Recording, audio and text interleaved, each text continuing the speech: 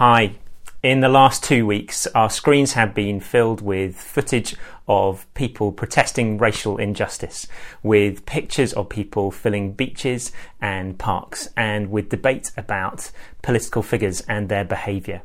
Underneath all of those stories is a longing and a need for freedom, and a recognition that our freedoms are somehow interlinked. Today, I want to talk to you about your freedom and how God wants to use your freedom to free others.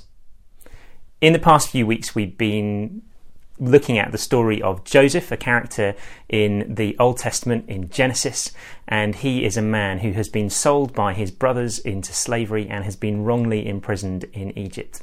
And we're picking up the story today in chapter 41 of Genesis, when the Pharaoh, the leader in Egypt, has had troubling dreams, and he is asking his household to help him to interpret their meaning.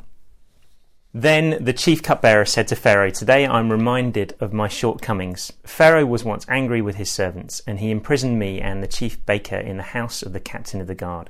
Each of us had a dream the same night, and each dream had a meaning of its own. Now a young Hebrew was there with us, a servant of the captain of the guard. We told him our dreams, and he interpreted them for us, giving each man the interpretation of his dream. And things turned out exactly as he interpreted them to us. I was restored to my position, and the other man was impaled. So Pharaoh sent for Joseph, and he was quickly brought from the dungeon. When he had shaved and changed his clothes, he came before Pharaoh. Pharaoh said to Joseph, I had a dream and no one can interpret it, but I have heard it said of you that when you hear a dream you can interpret it. I cannot do it, Joseph replied to Pharaoh, but God will give Pharaoh the answer he desires.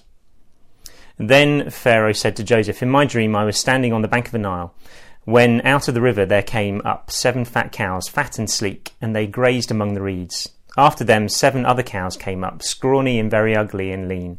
I had never seen such ugly cows in all the land of Egypt. The lean, ugly cows ate up the 7 fat cows that came first. But even after they ate them, no one could tell that they had done so. They just looked as ugly as before. Then I woke up.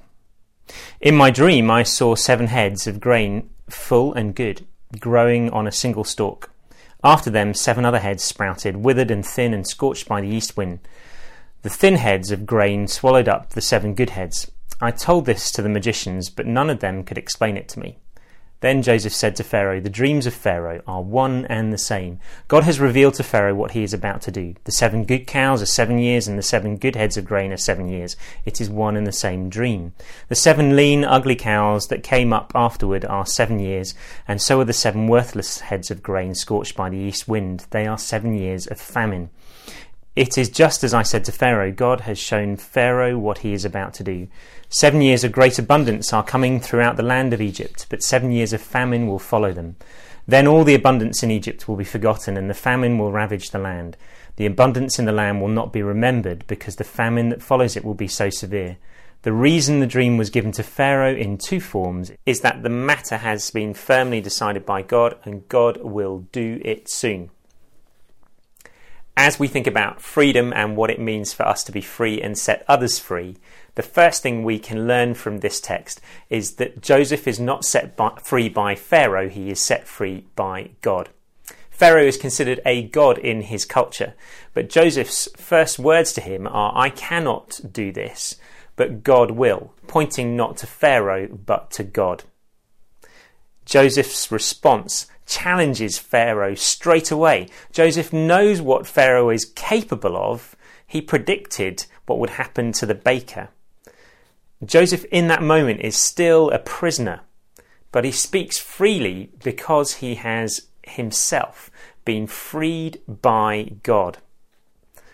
Further evidence of this comes in later chapters as Joseph forgives his brothers. He is not bound to his past. He doesn't even at this point across the room to the cupbearer and say, Oi, you sold me down the line for 2 years.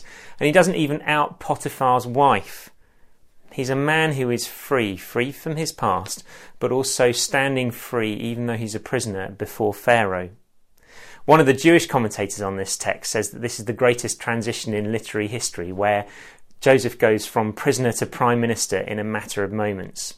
When we hear those words as Christians, we think, actually, no, the greatest transition in literary history, in fact, in all of history, is when Jesus goes from the cross, a place of isolation and shame, to the grave, and then to the resurrected body of Christ.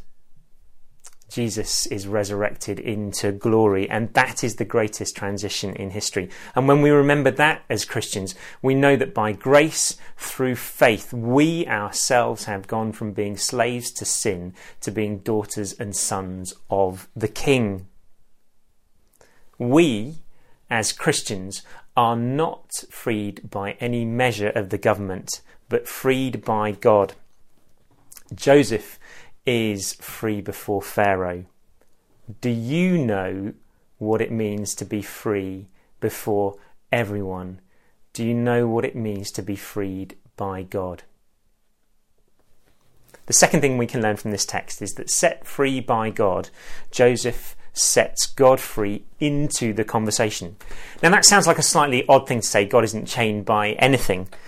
But Joseph knows that the source of his freedom is God, and he sets God free into the conversation by saying, I cannot, but God will. God is given permission to act in that conversation by being named by Joseph. If Joseph hadn't named him, then he wouldn't have been in the conversation. Joseph says, I cannot, but God will. Faced with a problem, he doesn't bring his competence, he brings God. A few years ago, I had to take a funeral of a man who I'd never met, and I wasn't going to be able to meet his family or his friends before the funeral. And speaking to the funeral director on the phone, I said, I'm going to have to pray to know what to say at the funeral. The funeral director himself wasn't a Christian, so he muttered some benign and hopeful words down the other end of the line. Half an hour later, I found myself singing the song, He Ain't Heavy, He's My Brother, and I asked God whether that was just by chance or it was something that he was using to get my attention. Then read the lyrics and realised that it spoke of us being strong enough to carry, and brothers being strong enough to carry. And then I realised that actually Jesus is the brother who carries us through death. So I prepared this talk that included a reference to this song and said ultimately, where we cannot carry brothers, God in Jesus is the brother who can carry us through death, but we need to respond to him to allow him to do this. What I didn't know, but God knew, was that the deceased would arrive at the funeral and then be carried in the coffin by his brothers to the front of the crematorium. There were men weeping in the church as he arrived at the front in the coffin. And then I got to speak into that environment, what it means for Jesus to be the brother who can carry us through death if he will let us. God was set free into that funeral because I said I cannot, but God will.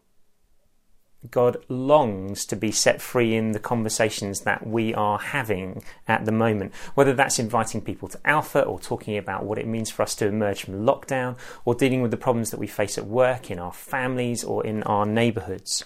Will you set God free into those conversations by saying, I cannot, but God can and will? When God gets into the conversation, he then starts setting others free, and that's what we can see elsewhere in the chapter. It's the third thing we can learn. When God gets into the conversation, he starts setting others free. Pharaoh, who's considered a god, by the end of the chapter is saying, can we find anyone else like this one, Joseph, in whom there is the Spirit of God? He is looking for God in a way that he's never looked for God before. People are negotiating famine through collective self-control. There's no hint of the selfishness that led to the panic buying of toilet rolls a matter of months ago. Foreigners are coming not to launch war, but to buy grain in peace. Humanity is working together in concert. Extraordinary things happen when God gets into the conversation. I think of a time a few years ago when David Druitt, a member of BNA, phoned Wayne Massey and said, I've been reading the Bible in 1 year and I believe that God is calling me to participate in the eradication of modern day slavery. Wayne told this to me and I thought, well, how's he going to do that working in the power industry? A year later we found that a multi-billion pound supply chain that David was involved with had been eradicated. They together had eradicated modern day slavery from that supply chain, and that they'd drawn up a charter in the industry for other companies to sign up to that would involve other companies doing the same, and that those companies that actually were employing modern day slaves were going to be worked with in order to change that around so that there was fair employment. We don't know whether there are years of famine or plenty ahead. But when, like David drew it, we know that we're set free and we set God free into the conversation, we can see God setting others free and God doing extraordinary things. God has ways and plans to change this world that we cannot see, and we will only discover if we, the people who are set free by Him, set Him free in the conversations we are having. As lockdown loosens, your freedom in God can set other people free. God wants us to emerge knowing that we find our freedom not in any measure set by any government, but in Him.